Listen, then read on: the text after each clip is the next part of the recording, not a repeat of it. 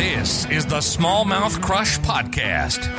If you're a hardcore angler, you've come to the right place. This is a weekly podcast that will interview some of the top smallmouth bass anglers in North America. Travis and his guest will discuss what it takes to consistently catch big smallmouth, and you'll get a glimpse inside the mind of a trophy smallmouth angler. And now, here's your host of the Smallmouth Crush Podcast, Travis Manson. Yo, welcome to the Smallmouth Crush Podcast. My name is Travis Manson, and this is episode 1, season 1, episode 1. We're talking with the top 52 smallmouth bass anglers in the country. Now, I know there's more than 52, okay, but 52 just works out because there's 52 weeks in a year, and each season is 1 year. And so we generated a list, just kind of taking notes and observing people's success. And I'm reaching out to anglers that I would consider some serious smallmouth anglers that know how to catch them. And so every week, Tuesdays, 6 p.m. Eastern, I'll be uploading a new podcast to all the podcast platforms. And then, of course, on my YouTube channel as well. And we have a really awesome list of future guests that we're going to be bringing on this podcast. So I am excited to be able to do that to our listeners and our viewers here on YouTube as well. Because I think it's important. I think it's important to go a little bit further than just baits and techniques. I mean, that is important, and there's going to be a lot of good tips when it comes to that. But I want to get inside their head. What's their thought process when they're out on the water? What makes them so successful?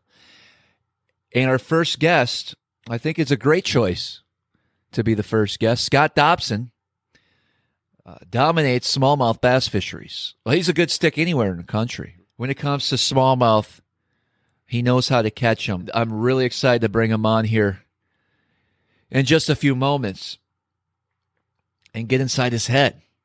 What makes Scott so successful? Before we bring Scott on, I want to talk about the Reel Shot. What's the Reel Shot? Well, it's a tackle store in Northeast Wisconsin, and it's quickly becoming the go-to shop for bass anglers across the country. With a vast selection of the most sought-after brands in fishing, known to be hard to find. Okay, they have a huge selection of Kitex, Megabass, Demiki, Yozuri, Evergreen, you name it. They provide anglers with a very specialized assortment, while their staple brands like VMC, Rapala, Berkeley ensure that you're always going to find your favorites. From high-end rods to an outstanding terminal tackle selection and everything in between, the Reel Shot's website is going to have something that you need. So they're actually offering a discount code to listeners of this podcast. So you head on over to thereelshot.com, and everything will be in the show notes as well.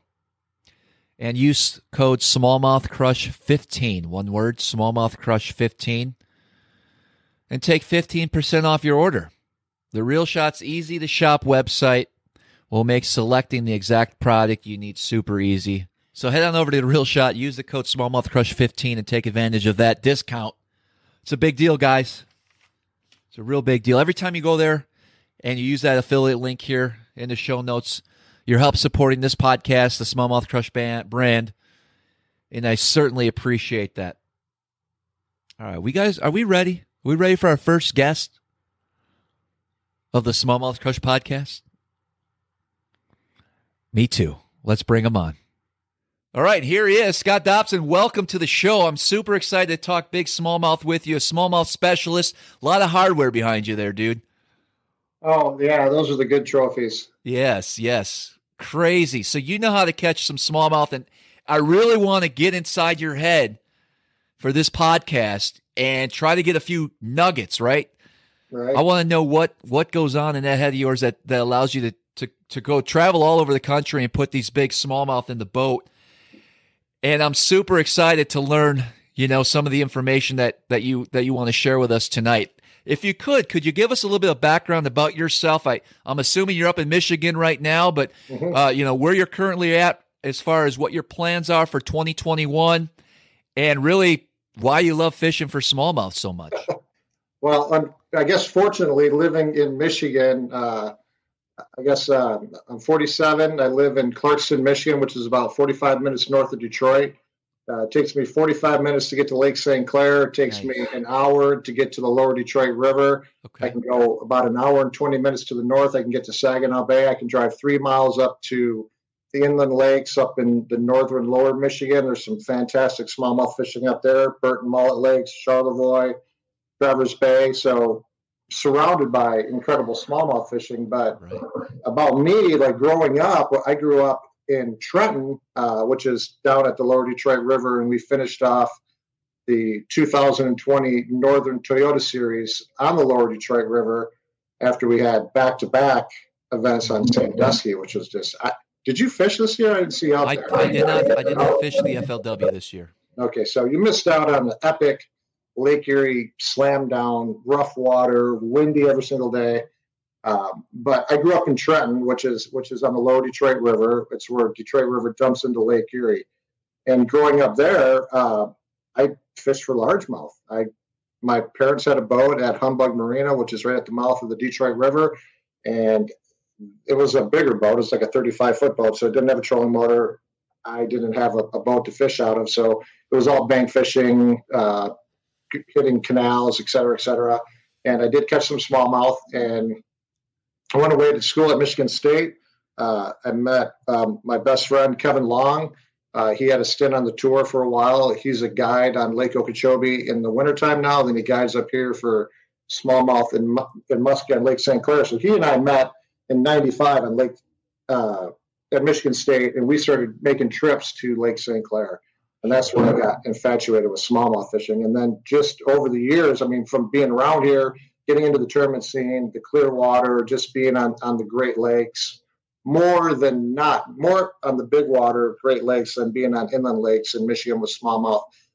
I just developed a fascination to catch smallmouth. And I don't know that I'm any better than anyone else, but I think one thing that probably sets me apart from a lot of other people, and I'll kind of like relate this to like Art Ferguson, we're kind of spastic. We have very short attention spans when it comes to smallmouth. So it's like the more you move around, it seems like sometimes the better you do. And I do that on the Great Lakes. I do it on the rivers attached to the Great Lakes, and I do that all the way from St. Lawrence all the way over to Green Bay. And I really think with smallmouth, if you move around enough, you're going to find them. You're going to find them biting, and obviously, so that's like one thing that I do that I see a lot of people that don't do. They get so ingrained in their head that they got to sit on some fish and make them bite, and then you end up wasting the whole day, and you accomplish nothing. And you could ultimately move around and do 80 different things in a day and find active fish. So you're pretty much a power fisherman, would you say, when you're looking for smallmouth, or when you're in that situation, you don't sit in one area if you're not around active fish? Yeah. So like anytime I go and practice, for an event, and I guess it's easy to say like, oh, you can go out and catch them here on Lake St. Clair and the Detroit River, just like how you go up to St. Lawrence River a lot, right? Mm-hmm. You know what to do, you know where they're going to be, you know what's going on, and me, I don't have a very longevity of time spent on the St. Lawrence River. We had an event way back in the day in like 2003, and I led that event. I was really young. I led that event, and going into day 3, that's when it was a 4-day event back in the Everstart days. And the wind blew out of the east the night before into the morning, and it blew all the water out of this bay I was fishing, blew all the warm water out. The water dropped like 15 degrees overnight. The fish split, and it ended up going from 14th place. And I'm like, and that's when I was young. I'm like, you idiot. You stayed in that bay. You never left. When you could see the bottom in 18 feet of water, there was no fish in there anywhere. And all the people that fished over on the other side around Grenadier and Fox, that's where the tournament was won. Art Ferguson did really good in that tournament. Zona did good in that tournament. And like Neil Vanderbiesen and guys that were accomplished smallmouth fishermen, they just said they moved around, they found the fish. And me being young, not knowing how to move around, and I was like laser focused on what I wanted to do and how I was going to catch them and win that tournament, because I had it all to myself, all this water. The fish left, and you don't stick around if there's no fish there. You just got to go. So from that point on, as the years progress and coming into, where I am now, you only have to catch 5 fish on a tournament day. Unless you're fishing, an MLF style format where it's catch, away, and release, you're really out there looking for 5 big fish. So the way I attack a practice is I go out there, put a jerk bait in my hand, put a spinner bait in my hand, rattle, anything I can burn water. I just want to see fish. I want to see fish react to my bait. I don't necessarily want to catch them. And then when it comes down to the tournament time, that's when I'll pick apart and figure out how to catch them. If they'll eat a jerk bait, great. I'm going to lose some fish on a jerk bait. I know that going into it. But I can get more fish to react, smallmouth to react to a jerk bait than any other bait out there. If I have to throw a swim bait, I'll throw a swim bait. If I have to slow down and throw a drop shot, I'll slow down and fish a drop shot. But I do not like fishing a drop shot. I hate it. It drives me bonkers. So I do like to cover water. I do like to catch them on a jerk bait. That's my number one go-to bait. Any place where the water's 5-6 foot clarity, it's a jerk bait. And I won't always catch them on it, but I'll see them on it. Sure. And going back to 2016, and when I said that's about the time I went back to the St. Lawrence River, and I had about a day and a half of practice. I got up there late. Actually, I didn't have a boat. My boat was down, and my buddy's like, the co-angler that I was traveling with is like, hey, we can take my 620. And I'm like, oh, 620, I can go anywhere I want. Well, we went out and we launched in Henderson Bay, and we we're going to run out to the island. So I'm like, we have this big 620. We can go anywhere. Well, you can't go anywhere in a 620. I mean, you can go, but it doesn't mean you're going to be able to fish. So we whipped it around after being out for like an hour and a half, and we ran back into the St. Lawrence River. And I just put a jerk bait in my hand and started moving around, looking at stuff. And that's how I found the winning pattern, which I didn't know was a winning pattern because I really didn't know what was there. And I just ran as much as I could, just trying to see fish, what they look like, kind of gauge them without really catching them.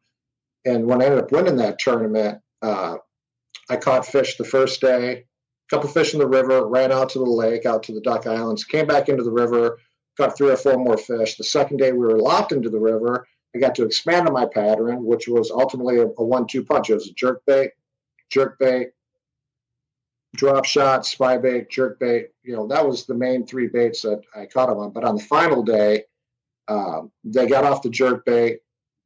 Oddly enough, they would eat a drop shot, but they were just pulling the worm off. They weren't really eating it. And that's when I pulled the spy bait out. It was flat, calm, slick, sunny, and the spy bait got the key fish to win that tournament. And it took a long time to win a big tournament. That was like my first big win where I feel like I actually accomplished something. Like I had wins in BFLs on the Great Lakes, on St. Clair and the Detroit River, but to get a win outside of your home waters, that was an amazing moment. Sure. And that fishery over there is incredible. And I love that fishery. And it doesn't set up exactly like the St. Clair River, the Detroit River, but it has some similarities. And I have another fondness for moving water, current. I like current. I love current.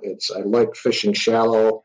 I like moving around. I like to physically see the fish, and I can see how they can react to a bait. And then I know how to present whatever, whether it's a jerk bait, a swim bait, a spy bait, or spinner bait. But yeah, that was a special win.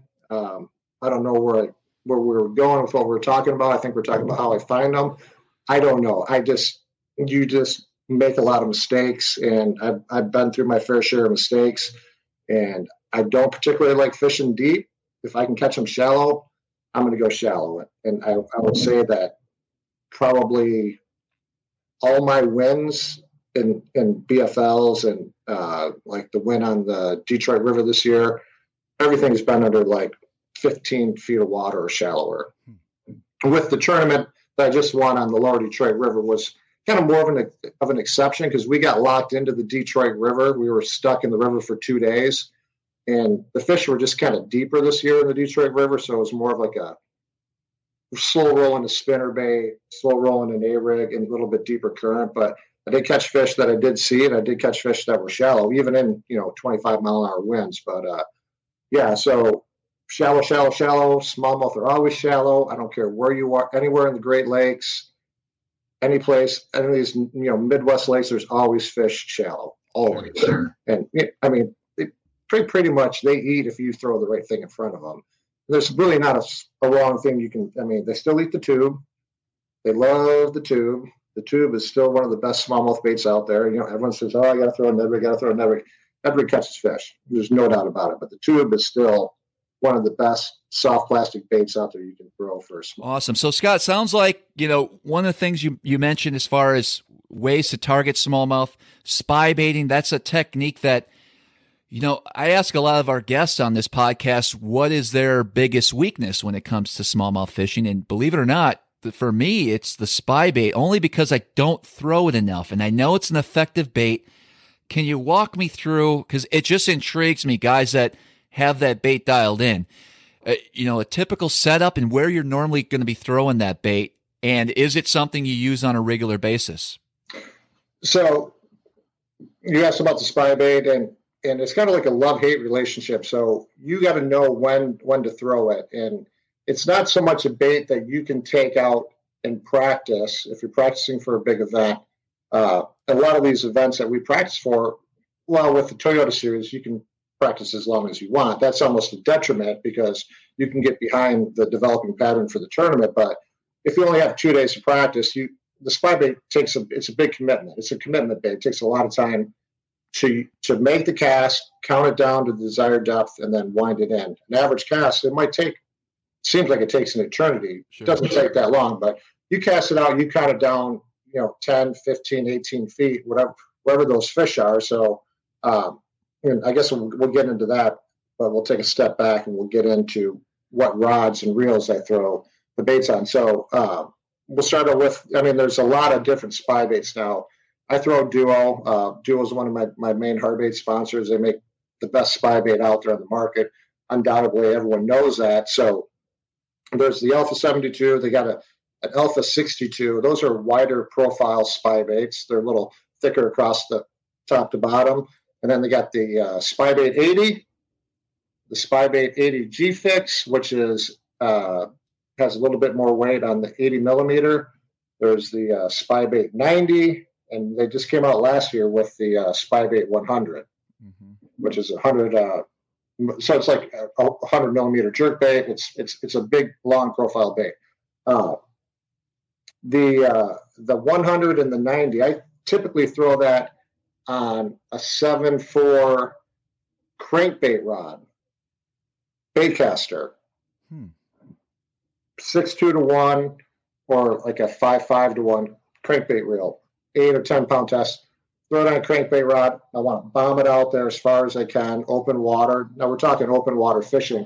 If you're targeting current seams and stuff like that, you're gonna throw a spinning rod. You can make more accurate casts.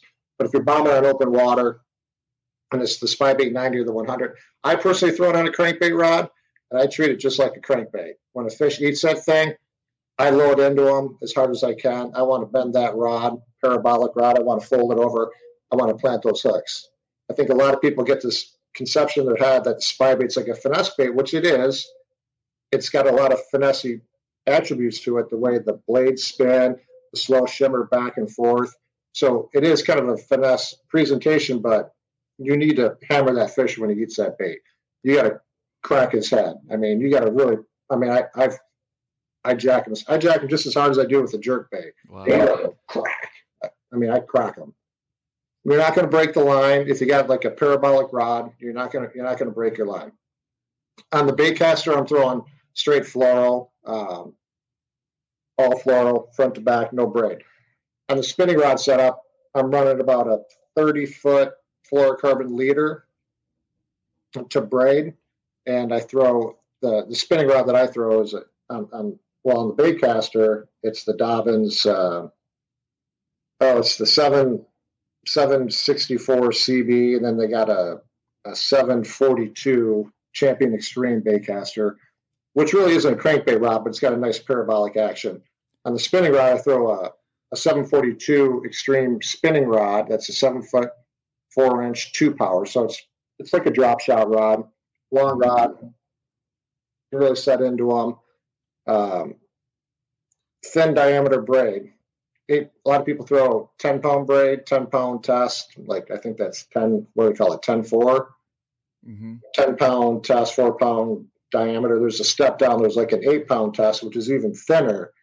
And that gets that fluorocarbon to sink a little bit quicker. I mean, it gets the braid to sink quicker, and then you got your fluorocarbon in front of it. So you kind of get it's sinking, the braid's sinking faster, but it's still floating up, and then your fluorocarbon's dropping down. So it kind of does like one of these deals. Kind of floats up, comes down, goes down. Sure. I'm getting a little technical, but it's kind of important because if you use too short of fluorocarbon leader, I think that's a detriment. I think that actually hurts you. So you want to have at least 25 to 30 foot on your fluorocarbon leader. And count it down to your desired depth. If you're fishing on Lake St. Clair, I mean, we throw a lot of spy baits on Lake St. Clair. And there's spy baits can be thrown a zillion different ways. But out here on Lake St. Clair, 18, 19 feet of water is where it really shines in the dog days of summer, the flat calm, sunny days, pressured fish. Count it down to about 1.5 feet, 2 foot over the bottom. So if you're in 19, 20 feet of water, you're going to count it down to about 15, 16 seconds, depending on which spy bait you're throwing. They all fall at a little different rate of speed, and depends on the wave action as well. Count it down to about 1.5 feet, 2 feet on the bottom, and just do your slow, wide-in cadence. Wind it in. 90% of the time, they're going to bite it. As soon as you crank that reel handle over and that bait starts moving forward, they're going to eat it within that first 5 or 6 feet, or they're going to eat it right as you start to come up. It makes it slide back to the boat, similar to a crankbait. One thing that I do a lot that maybe a lot of people don't really pay attention to, you start counting in your head on your countdown, and you might get carried away. You might be counting too fast. You might be counting too slow.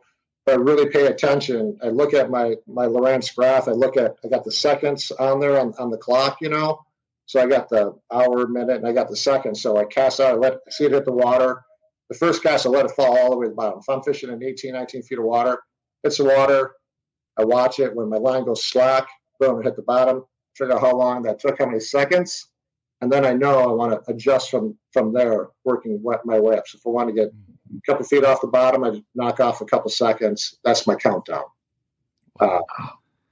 This is really, really technical stuff here. It sounds technical, and I learned from trial and error, and I had the same learning curve that I think a lot of people have. I think they throw it a few times and they put it away because they're not catching fish on it. Right. It's a great bait. It doesn't mean that they're always going to bite it, because there's baits out there that are better. Jerk bait can be a better presentation. Swim bait can be a better presentation, and they can be more effective. But when they're on that spy bait, they're on it, and they want it. They'll choke it right down to their gullet. So Duo Realis, they make a lot of different styles then of a spy bait. If you could pick, if someone's just starting out, where would you suggest, as far as what size or style to start out with? I would stick in the spy bait 90, and I would just pick a couple colors. I'd pick a color that had a little bit of flash. Like there's the gill. There's a gill color out there that's got some shimmy. If you're it just depends on what your bait fish is. So, two rules of thumb: smallmouth fisherman colors for me: translucent colors and flash. I mean, there's really no. That's the two spectrums, right? Sometimes they want flash. Sometimes they want translucent. And the same thing goes with jerk baits. I just kind of experiment on the given day. So get a couple of colors that are translucent colors where you can see through the bait. Purple's always a good option to have a little bit of purple in your spy bait, a little dash of chartreuse. I mean, that's almost a no-brainer for Great Lakes smallmouth. And then get a couple colors out there that have some flash to them. Sure. What size are you throwing most of the time yourself? I like to throw the 90. I throw the 90 a lot, and I throw the 80 G-Fix. Those are probably my two go-to. Now, the 100 just came out, and that just came out early part of, still this year, but I guess I came out in March or April. I got some in my hands. I caught a lot of fish on the spy bait this year, but it has to be the right situation for it to shine in the tournament. We had a lot of tournaments where it was just ungodly rough. The smallmouth tournaments we had this year, the wind, it just blew like crazy up here on the Great Lakes. It was it was awful. It was, Sure. so it wasn't the right bait to throw. But I did catch some good fish out on Lake St. Clair on the 100. I need more time to explore with that spy bait 100, and I think that thing is going to creep up somewhere. It's going to win a tournament because you can bomb it out long ways. It sinks pretty fast. It still has that same effect, that side to side rocking action. The blades spin fantastic. They got some fantastic colors. There's probably 40 or 50 colors out there in the spy bait. There's a big lineup of colors. So I stick to colors that I can see through, and I have some flashy colors. There's a newer color out there in the spy bait lineup. It's called river bait, and that's a flashy bait. It's got a lot of flash to it, and I've been catching a lot of fish in that color in the Duo Realis jerk bait. So I got some in the spy bait. I haven't had a chance to use it yet. I know it's going to work. Anytime there's going to be alewife or shad around, it's going to shine. Sure. Now, is that technique, is that something you can start throwing, say, pre-spawn all the way through summer into the fall, or is there a specific time that's better? So I always thought, and for me, it was the spy bait was a bait that I threw a lot when the fishing were pressured, post-spawn through early fall. That's when I always thought it was the best time to throw it. Now, there was 6 or 7, 8 years ago, we fished an individual tournament up on Saginaw Bay. It was the opener on Saginaw Bay. The water was cold. The fish were spawning, but it was like one of those situations where the fish just came up to spawn, but if you got too close to them, they'd swim off. They'd do like that 40-yard circle, and you'd see them out there looming around, and they would kind of come back, and then they would go from black, and they'd get kind of like really ghost-colored and blonde, and then they'd like disappear. And they're around there, and that they want to get back on that bed, but they go ghost on you. Sure. And my team partner that I fish team tournaments with, Kyle Green, he's probably one of the best smallmouth fishermen around. He and I have been fishing together forever. He's that guy with a tube bait is phenomenal, but he caught him on a spy bait that day, and we were competing against each other because it was just a singles event. And he came in, he's like, I'm like, how much weight are you guys? I'm like, I got about 24. I'm like, what are you guys? Like, I got like 25. I don't know, maybe 26. What? It's like, I caught them all right next to you. I'm like, I'm what? He's like, spy bait. He's like, I throw that spy bait over the bed, and the water was cold. It was 55 degrees. And he said, I'd wind that thing in. He said they would absolutely crush that thing, and they had it down in the crunchers, and they choked it. And it works when the water's under 60 degrees in the fall as well. So you can catch them at any time. Anytime they want to get on that bait, they just something about that. The blades turning and that rocking action, and it falls. When it falls, it shimmies down, kind of like a Senko. So the bait has a lot of attributes. It's an incredible bait, and I think we're still learning as tournament anglers and as anglers what the potential is of that bait. I mean, not just for smallmouth, but for largemouth and for spotted bass. So I'm excited to throw it down on Smith Lake next year for the tour. So it's I'm definitely going to have a whole bunch out in the boat. Sure. Now there's a lot of questions I want to get to, but I want to just circle back. Early in this podcast, you mentioned the fish in the tube, and it sounds like you have a lot of confidence over that. There's a lot of finesse baits that are out there. The tubes have been around forever. Why do you feel that's a bait that you would continue to throw on a regular basis? Well, because you don't have to go out and buy a bunch of Ned rigs, first of all. The tube, I had this I actually talked to Art Ferguson. Art has been around since smallmouth had been around. The guy's like, he's almost older than Steve Clapper. He's not older than Steve Clapper, but I think Art's like probably been guiding on the Great Lakes for 27 years or something. He's probably caught more smallmouth on a tube than anyone in the country. The tube, I mean, it's a crawfish, imitates a bait fish. It's on the bottom. Smallmouth are always on the bottom, generally, unless they're suspending. It's just time tested. It's true. It's a crayfish, a goby, shad, alewife, and it's just the profile, the size. It's just appealing to smallmouth. It just is, and it's really it's a finesse bait, but you can crack a tube. You talk to a lot of people that crack a tube. I wasn't a tube cracker, that just wasn't my gig. I just never really did that. Sure. I started doing it this year, and I caught a couple key fish on the Detroit River, cracking a tube, and that helped me win. Actually, on the final day of that Toyota Series on the Detroit River, a tube cracked a fish, like a 3/4 ounce tube. I mean, on a bait cast, I was like, and that thing absolutely, I mean, it pretty much ripped the rod out of my hand. Sure. It wasn't a big fish, but it was like a 4.5 pounder, and it was like, I think it was my first cast of the morning on the final day. I caught that fish, and I ended up landing that fish, and it helped me win that tournament. But a cracking a tube on the bottom slow. It's a great bait when they're not really on. You throw a drop shot out there, and a lot of guys will, I'm going to catch that fish on a drop shot. No, they'll whip a drop shot out there, and the fish will swim away. And you throw a Ned rig over there, and something about that they don't like is it falls and maybe it stands up, or they've seen a zillion of them. Mm-hmm.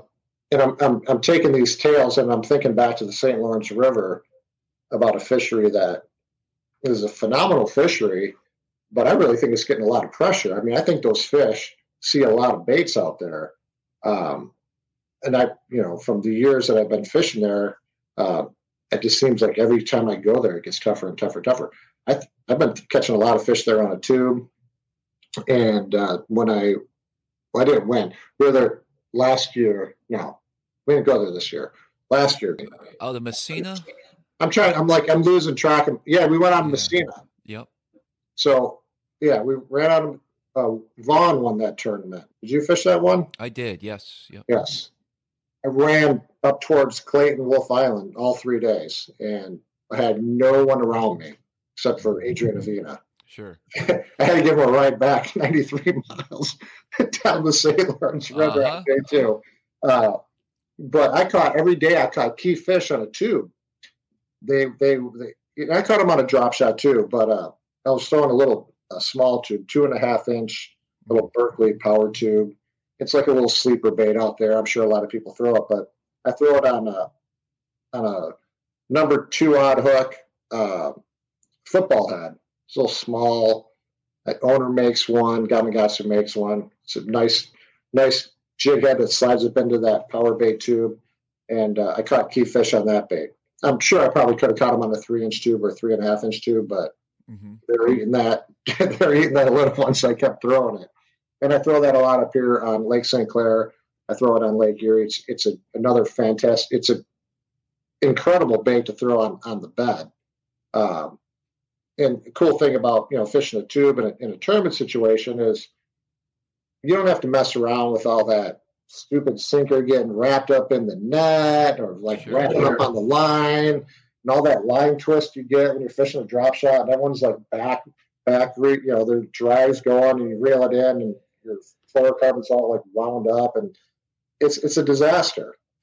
Drop shot's a phenomenal bait. It catches a ton of smallmouth. Guys love it. Guys live and die by it, and they do well in it and they win tournaments. But the tube is a fantastic bait. It's got to be on your deck. It's got to be right there next to the swim bait, the jerk bait, the spy bait. It's got to be there. I agree. Undoubtedly. And there's 2 colors to throw: green pumpkin, purple and gold flake, and the other color is smoke purple. That's it. I mean, those are your confidence colors. Yeah, I mean that's a no-brainer. Sure. Right. Yeah. What else is there? Green pumpkin black flake? Well, green pumpkin copper. Well, that's the same as green pumpkin gold purple. I guess. The fish, when they look at them together, it looks like What copper. about dark melon? You got to put that on the list. Well, that's just a variation. A variation of green pumpkin, yes. Where it really shines is as late summer turns into early fall. There's something about the tube. When they get on the tube, they flat get on it in the fall. It's like drop shot, swim bait, and then they get on a tube. They still eat a swim bait, and they eat a tube right down till they won't eat anymore. Sure. They always bite the tube in the fall. We've caught more big fish in the fall probably than I mean, sure, you catch them on the A-rig, and I love throwing the A-rig and the silver buddy, but the tube catches giants. Right on.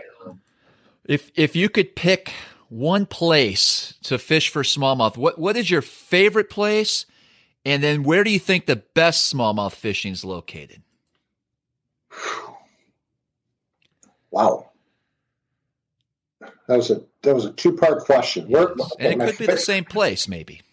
But like your favorite, if you could pick and choose, this is a great, whether it be the way the fish set up, the environment, maybe it's just the beauty of one awesome thing about smallmouth fishing is you're surrounded normally by amazing landscapes and different situations that most people don't get a chance to experience.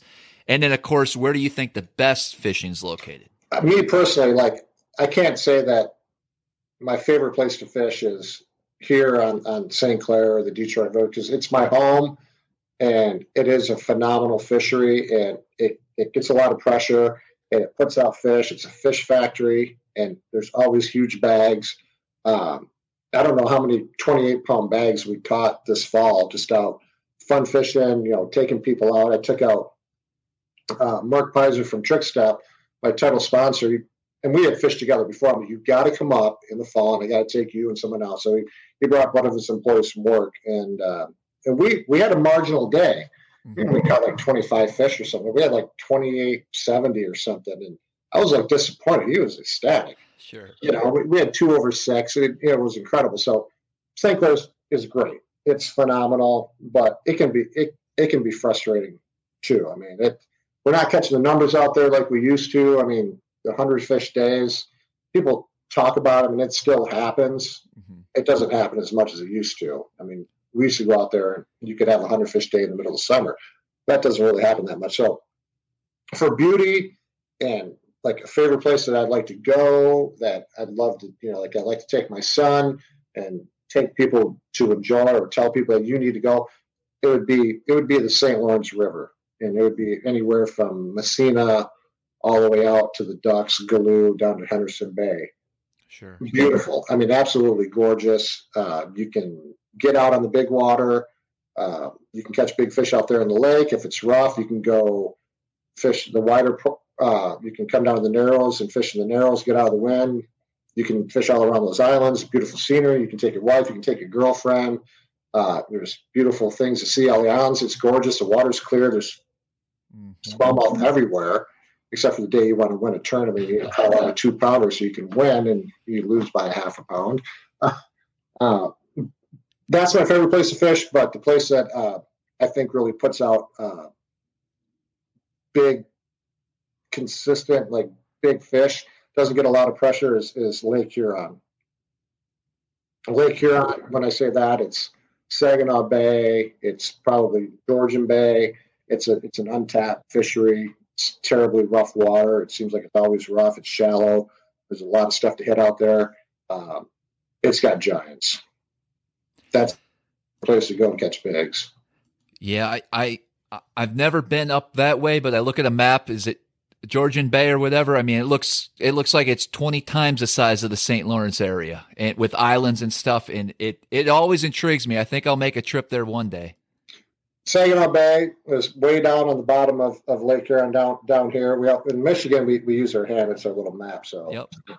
St. Clair, Lake Huron, and it's a big body of water.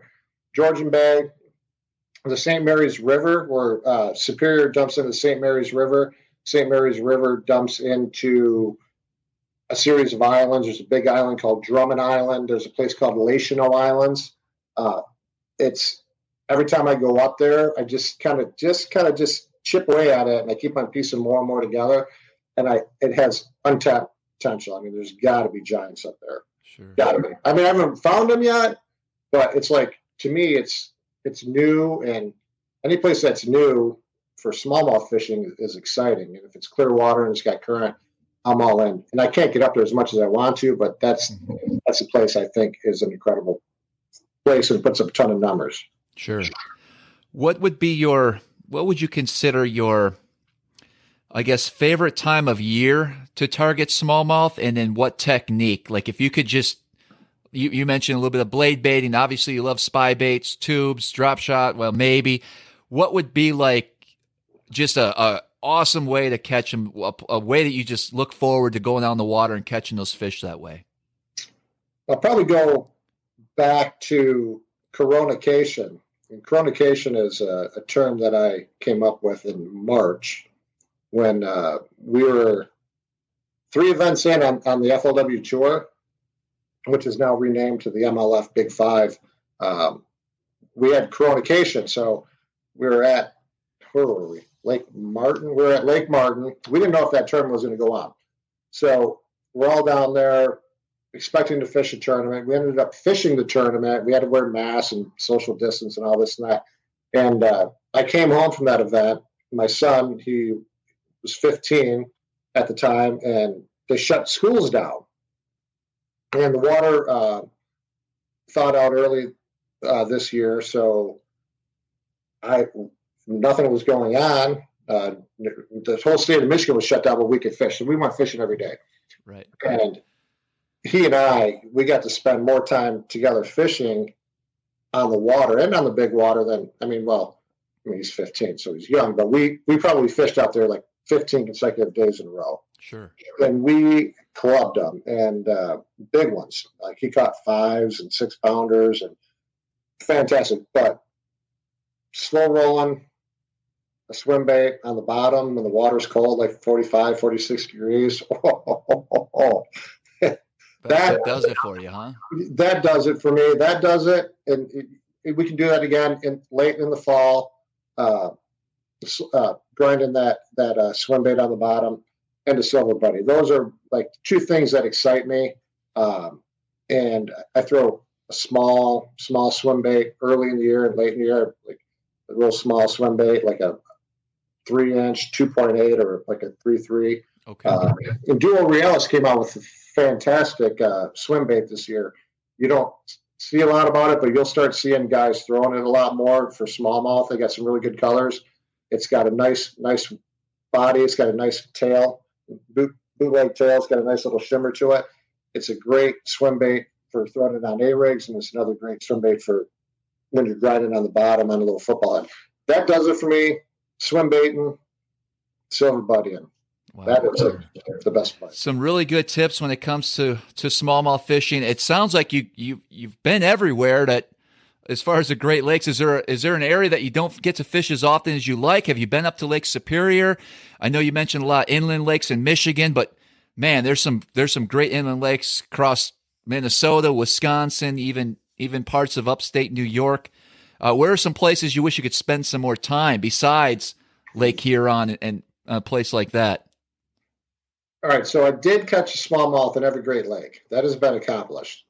And that's not that easy to do because, getting up to Lake Superior, that was a challenge. Like, just to, it's way up there. There's not a lot of places to go. But we, my son and I, one of our vacations we took in every summer, late summer, we would go somewhere for a week, and we always took the boat. And we went through the whole St. Mary's River from Lake Huron all the way through. We went through the Sioux Locks and the bass boat. Thumbs up. You can take recreational boats, not through the big giant freighter lock. They have like a smaller lock. Mm-hmm. And we ran out of the lock, and we ran out into Lake Superior. And I'm like, oh, there's a big lighthouse, So I stopped by there, threw a tube out, and it was like my first cast. I caught like a 5.5 pounder. Wow.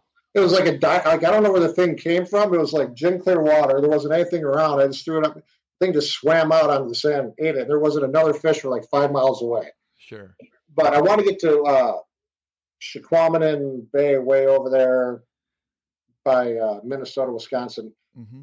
That's on the bucket list. I want to go to Lake Oahe in South Dakota. I heard that's untapped God's country for numbers and good quality. I do need to get up to Georgian Bay, Lake Simcoe. Yeah. Been there? I've been there once for a tournament. We had a tournament called the Canadian Open. The Johnsons know all about it. They've done well in it before. They have a team tournament up there every year in October, and 31, 32 pounds, will win. It's got giants, and they do some weird stuff out there to catch them. They long line, double deep jerk baits, and twitch them down 30. This is what the lore is. I don't know if it's true or not, but that's a really good fishery. I enjoyed it. I caught one of my bigger smallmouth up there ever. It was just a scoach over 7 pounds. And I'm on on the quest to catch an 8-pounder, and that's not easy to do. And I don't know. Have you done it? I have one just at 8 on the Sturgeon Bay, probably 2010. So I asked this with every guest what their personal best smallmouth is, and so yours was 7 what? Oh no! So that was one of my bigger ones. My biggest was 8 pounds 1 ounce, which is 1 ounce bigger than yours. No, just kidding. Oh, I was going to say. No, mine's not that big. I only have a 7.6. 7.6. Walk me through. So, did you catch it up there? Was that? No, I caught it on Burt Lake. Okay. So I caught it. That's up here in the northern lower peninsula, and I was up there with a guy, and we were fishing for 4 or 5 days, and when it was October. It was October, end of September, October, and I'm like, I think it's time to throw a wiggle wart, and I would never throw a wiggle wart for smallmouth in the fall. I don't know what I was thinking. It made sense. So I this was an OG wiggle wart, this was like the original. Sure. It was that Phantom Green, I think talking about translucent colors, and had a little orange on the bill. And because I was seeing fish, and they were sitting on boulders. You'd see like a boulder here, a boulder over there. There'd be some scattered rock and sand, and these fish would swim off these boulders. So I'm like, well, maybe I'll crash a crankbait into those rocks and they'll react to it, because they weren't eating a jerk bait. They would follow it, and I probably wasn't throwing a spy bait then. But pulled out that wiggle wart, and I caught a 6, a 5, and a 7.6. Wow. I was like, on the wiggle wart in the fall. And I about crapped my pants, and it was, wiggle wart was on 10-pound test. It was on a casting rod, and this old guy was netting it. He's like 72 years old. God bless his heart. He passed away this year. And he would come up every year and go fishing with me, and he never caught one over 6. And he was with me when I caught my PB. And then I think 2 years ago, it was the last time he came up, and he came down with cancer. He passed away a couple of weeks ago. He caught a 7.3 out of my boat, and he finally caught one over 6. Because every year he would come up, whoever he brought, they'd always catch the big fish, the 6-pounder or the 6.7, 6.8. And he caught a 7.3 2 years ago on Lake St. Clair on a tube. Wow. No, that's a great story. I mean, my PB this year did not come on a tube. It came on a modified Ned rig. A modified Ned rig. You're going to have to talk about that just a little bit. Give us a little something here. It's the Magnum Ned cut in half with a Nichols, the big Nichols Ned head. It's like a 5/8 ounce big giant mushroom head, and you thread that on there, and it looks like a giant goby. Sure.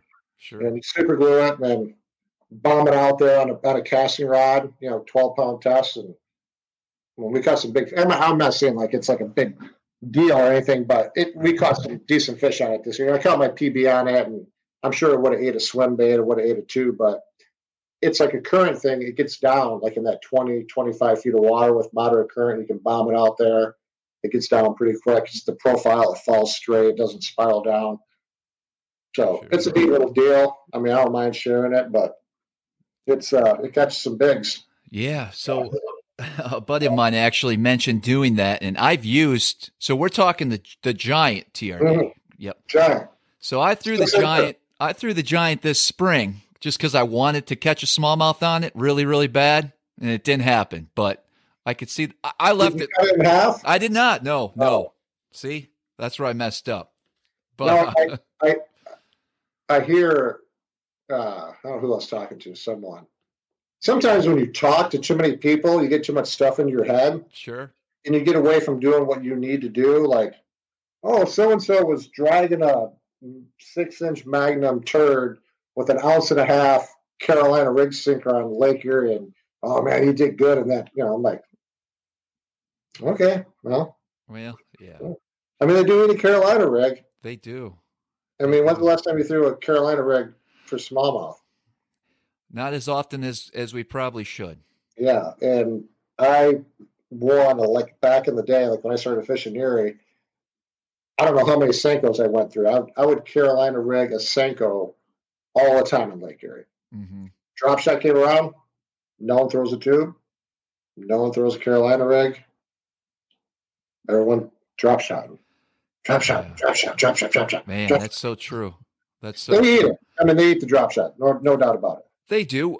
What would you consider? I mean, you're an accomplished smallmouth angler. What are some areas of improvement, though? Some areas where, we mentioned the sea rig. Maybe you don't throw it enough. Is there any areas that you want to try to maybe get better at, with whether it be a technique or a specific way to fish for smallmouth that you can think of? I don't crankbait a lot. I don't, it's not that I don't like. I caught them on a crankbait. I won a BFL throwing a crankbait years ago. We used to catch them on a crankbait. I don't know why I don't do it. It's so easy to do. Right. I mean, it's, well known on Lake St. Clair that guys go out there, they just drift around with the wind and flail a crankbait around all day, and you're going to stumble on a school of fish, and you're going to catch giants. And if you don't catch them, you get a bite, they follow it up, you throw a drop shot out or a Ned rig or a tube, and you catch them. Mm-hmm. A lot of guys, when Bassmasters came here this year, they caught them cranking. They came here last year, they caught them cranking. Tournaments are always out there, guys catching cranking all the time. Sometimes I just get away from things and I never get back to them, like Sure. the Carolina rig. So, or maybe I just never felt that I liked enough, or I didn't feel accomplished, or I felt like I could do something better, throw in something else. So, well, one thing I'm looking forward to next year is Lowrance has got their active target coming out, their forward-facing sonar. I want to play around with that some more. I really want to know how that's going to evolve and what's truly going to happen from that forward-facing technology that's out there now, because they're all going to have it, right? Right. Everyone's going to have it. How are the fish going to respond to it? Are they going to get tuned in to that transmission of that sonar that emits a frequency? And fish are either going to get accustomed to it or they're going to shy away from it. Something's going to happen. We don't know, are you going to get too wrapped up in spending time on fish that are down there, they're bass, and you're going to get holed up on fish that aren't going to bite when you can, like I said earlier when we talked, Go shallow. Can you run around, go shallow, throw a bait at them? I know how they're going to react because I can see them. Mm-hmm. Now, on a forward-facing sonar, sure, I guess you can see if they turn to it, and, you can keep on throwing to that fish, different baits to get them to bite. So I think that's going to be up and coming, and we're kind of like spy baiting. We're all trying to see where it's going to go. But it's not so much a technique, but I'd like to spend more time learning my electronics, because I do favor to go shallow. I feel more comfortable going shallow. I would like to get more in tune with my side scan, with my down scan. And I had a couple people jump on my boat and show me some different things, but I don't use it enough. And that's not just for smallmouth fishing, but going down south on the Tennessee River, where you need to be really proficient in using your electronics. That's one of my shortcomings, and that's something I need to work on. Sure. You know what else I need to work on more than anything? What's that? My tackle. Tackle? Like organizing, or just you need more tackle? What do you mean? It's like every year in December, it's like procrastination 101. Like, I was down actually putting stuff on the pegs today. All my tackle gets all organized every year, and then I pick and pull for tournaments, and then it all gets put into totes, and you fish the whole year. And then you got to bring it all back in, bring it down to the tackle room. You got to take it all out of the totes, hang it back in all the pegs, put it back in all the bins, and you start over again. Sure. It's like getting a new girlfriend. It's nonstop. Well, you don't want it to be nonstop. It's good tackle. Top notch, man. Top notch. So, If I'm not talking fishing, or I got to be doing something, and it's normally relabeling bags of jig heads for some reason, I mean, it's that precise. yeah. Label maker, make sure the font's perfect. It's got to be, I'm pretty. Are you being serious or sarcastic? No, for real. It's bad. It's dialed in? It is. It's bad. But Do you spend more time getting it dialed in than actually using it? Yes. Or you feel you'd be more productive? No, I should be doing other things instead of playing with my tackle, but it is what it is. I'm proud of it. I enjoy it. It's part of the whole experience for me, I guess you could say. So I'm just used to it. But I'm like you. I'll have everything just laid out perfect. Everything's in the box. You go away, you fish a tournament. And of course, I'm not taking the time to put that away, right? It's laying in the back of the boat or here and there.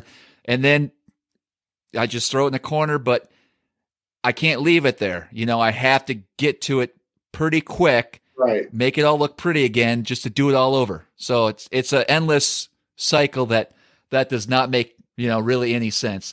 I want to hit real quick, because we are running out of time here, but you mentioned the shallow water fishing. I love doing that. It's one of my favorite techniques. You're actually stalking, hunting that fish before he bites oftentimes. It intrigued me. You mentioned fishing. Do you like to see them? Current related fish. I'm sure you're talking maybe some shallow flats adjacent to deep water. I had, right where you fish up on the St. Clair River, I guess, a number of years ago, I found a little deal where I could sit up on a flat and watch those fish kind of swim down it and target each fish that swim up. What are some tips on the St. Clair or Detroit River that you could give people that are looking to get out there as far as the shallow water game? What are you looking for when you're targeting those fish specifically? Like type of structure, like where do you start? Because there's a lot of shallow water. Yeah. Yeah. It varies. It varies day to day, and obviously when they're spawning, I mean, you're going to be around sand, gravel, boulders. I mean, that's a no-brainer. You're going to find those fish. It's pretty easy. I think everyone knows where they're going to go and find spawners. Mm-hmm. Current and smallmouth on the Great Lakes, it's not so much a current break, like a little, obviously obvious spots, like a little rock jetty that sticks out. Those are pretty much slam dunks. Everyone's going to figure that out. But some of the bigger current breaks are more noticeable to me, but they may not be noticeable to the average angler. So there's massive current breaks that exist throughout all these big rivers where it might be a mile or two current break. Sure. And you could have, 5 or 10 different hot spots going down that current break. It could be a mile or two long.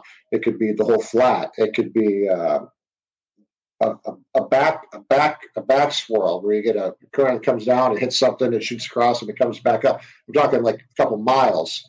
So it's like the main thing I do is I just drive around and look for the fish. I just look for them. Right. It's if you do have the ability where you can run your outboard and look for fish with your trolling motor sure. as assistance. A lot of tournaments that we fish, you're not allowed to do that. That's against the rules. So if you have the ability to look around and see them that way, that's fine. Now, with the advent of lithium batteries, I mean, you can pretty much do it all day on high end trolling motor. You're not going to run out of juice, Mm-hmm. Or you can start up your big motor and run around for a little bit with a powerful charge. You can charge your batteries while you're running around. So isn't that, by the way, that powerful charge is my first year on it. Isn't it amazing? I don't know. I don't have mine yet. Oh, you don't? Okay. I'll have it next week. It'll blow your mind. Peace of mind when it comes to batteries and keeping them fully charged. Like I come back from a day of fishing, I plug it in. I don't even have to look. I don't even look. I just wake up in the morning, unplug it, and I'm gone. Yeah, all my buddies showed me that. So they're like, oh, yeah, I'm at 85%. I'm like, that's great. It's amazing. One more thing. And I know Sure. we're running short of time. So in technology, lithium batteries, there's 100 different battery companies out there you can get lithiums from. M-Tech Lithium, they're based out of Ohio. They make a great battery. I think a lot of the lithium batteries out there are great. That's what I used this year. But the story was paired with a brushless trolling motor. There's only 2 trolling motors out there that are brushless. the Garmin Force is one, and the Lowrance Ghost. Now I use the Lowrance Ghost, and I had a quick story in that Detroit River tournament, stuck in the river for 2 days with the north wind whipping the current. I was able to hold in the current on spot lock all day. And I would come in, I'd still have 75% juice left in my lithium batteries, where guys were going backwards by 10:30, 11 in the morning. And they couldn't hold because their batteries would die. So I use my trolling motor when I get up on the flats. I use my trolling motor. I cover ground. I look for fish. They get on clean spots more than not. They get on spots where there's a clean spot next to a little piece of cabbage, one piece of cabbage. Anything that they can sit next to, a boulder, a log. It really just depends. I mean, they're creatures by nature where it's kind of odd. They either want to be next to something that they can hide in, or they want to be someplace where they can look out, like they're on the sidelines of the bench on the football field. And they're looking out on the AstroTurf, and they're just waiting for a goby or a person to swim by there, and they come out. They're not always sitting on the clean spots, but they're close by. So sure. I look for the fish, jerk bait, call them up, catch them on the jerk bait, catch them on whatever it takes. So Scott, I guess I'd really like to know this last question. As far as baits for smallmouth, if you could only throw one bait, I think I already know the answer. If you could only throw one bait the rest of your life for smallmouth, what would that bait be? Do they make a tube swim bait? No. So it's the tube. It's a tube. It would be a tube. It'd be a tube or a swim bait. I can't. Well, we got to make a decision here. Could it be a? Yeah, it'd be a tube. It would be. Now the only question is green pumpkin, purple fleck, and or smoke purple. It'd be green pumpkin, gold purple. It'd be a 3.5-inch tube with I'd probably have to throw a 3/8 if I couldn't put any weight into it. Well, you could have any weight. But tube, I could change the weight. You can change the weight, but it's only one plastic. Oh. So are we talking a 2.5, a 3.5? It'd be a 3.5-inch. It'd be a 3.5-inch tube, and I'd vary between a 1/4 ounce and a 3/8. Okay, fair enough. Perfect. Yeah, that would. Yeah, that's a no. Yeah. Swim bait. God, geez, well, Pete's, because you can almost fish a swim bait like a tube. I got to sound like a lady and be like, I can't make up my mind. Or I can sound like a fisherman and I can't make up my mind where I want to go. Right. I'm going to start.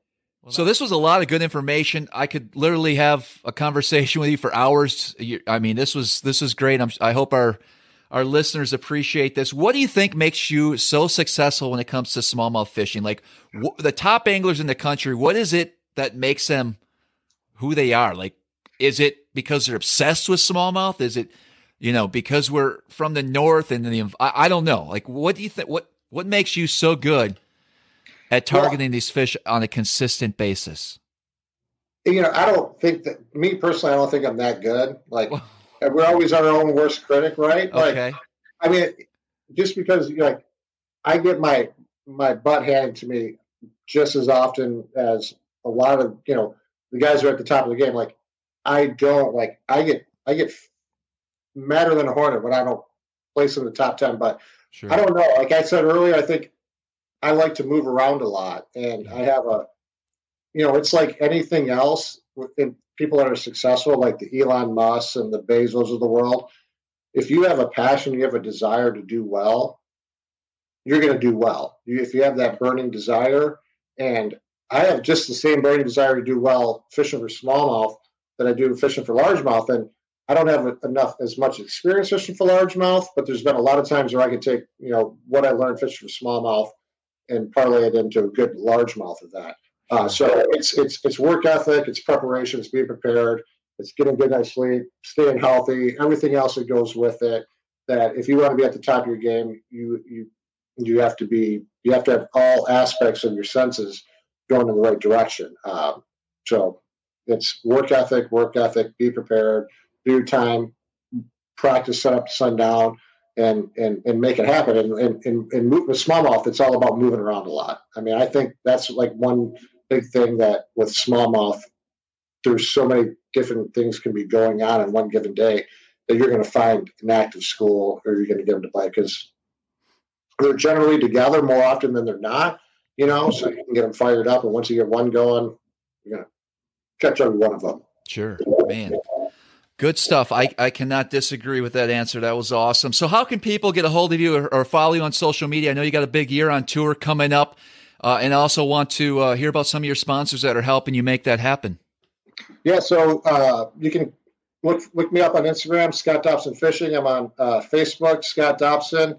I do not have a YouTube channel, and I'm always fond of the guys that put in the time on social media. And social media is huge. It's huge for your sponsors, and it hasn't been a big thing for me. Like, my big thing has always been catching smallmouth. A lot of guys are working on social media. I go fun fishing in the fall. That's my time away. But I am trying to build up my Instagram account. Please look me up on Instagram, Scott Dobson Fishing. I got to get more posts on there. I'm trying to post every day. That's easier said than done. But one big announcement that I kind of leaked out, but I am going to be running to Phoenix next year. I'm going to be running the 21 PHX Phoenix with the Mercury. So that's a big change from where I've been since like 2003. Super excited to get in that boat. That boat rides phenomenal on the big water. And I'm super excited about running the Phoenix next year, 2021, MLF Big 5. We start off on Okeechobee, and then I think we go to Smith Lake, Murray, and we go to Eufaula, DC, Potomac River, and then St. Lawrence River in July. And then any one that places in the top 4 of each one of the MLF Big 5 events gets an invite to fish the next BBT. And guess where the BBT is after the St. Lawrence MLF Big 5 tournament? I'm guessing Lake Erie? Lake St. Clair. So that I'm excited about. And, my sponsors, Trick Step, he makes the wedge post, boarding assist ladder.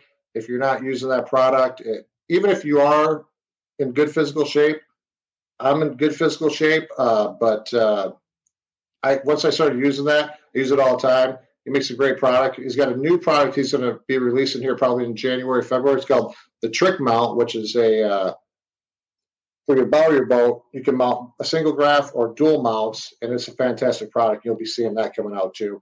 Duo Realis, Sims, Sunline. I think I've got a deal worked out with Daiwa, so I'm excited about that too. We look forward to following you in 2021, and I just want to thank you again for sharing this information. And I can see your passion and just what makes you a successful angler. And I love this conversation. I really appreciate it.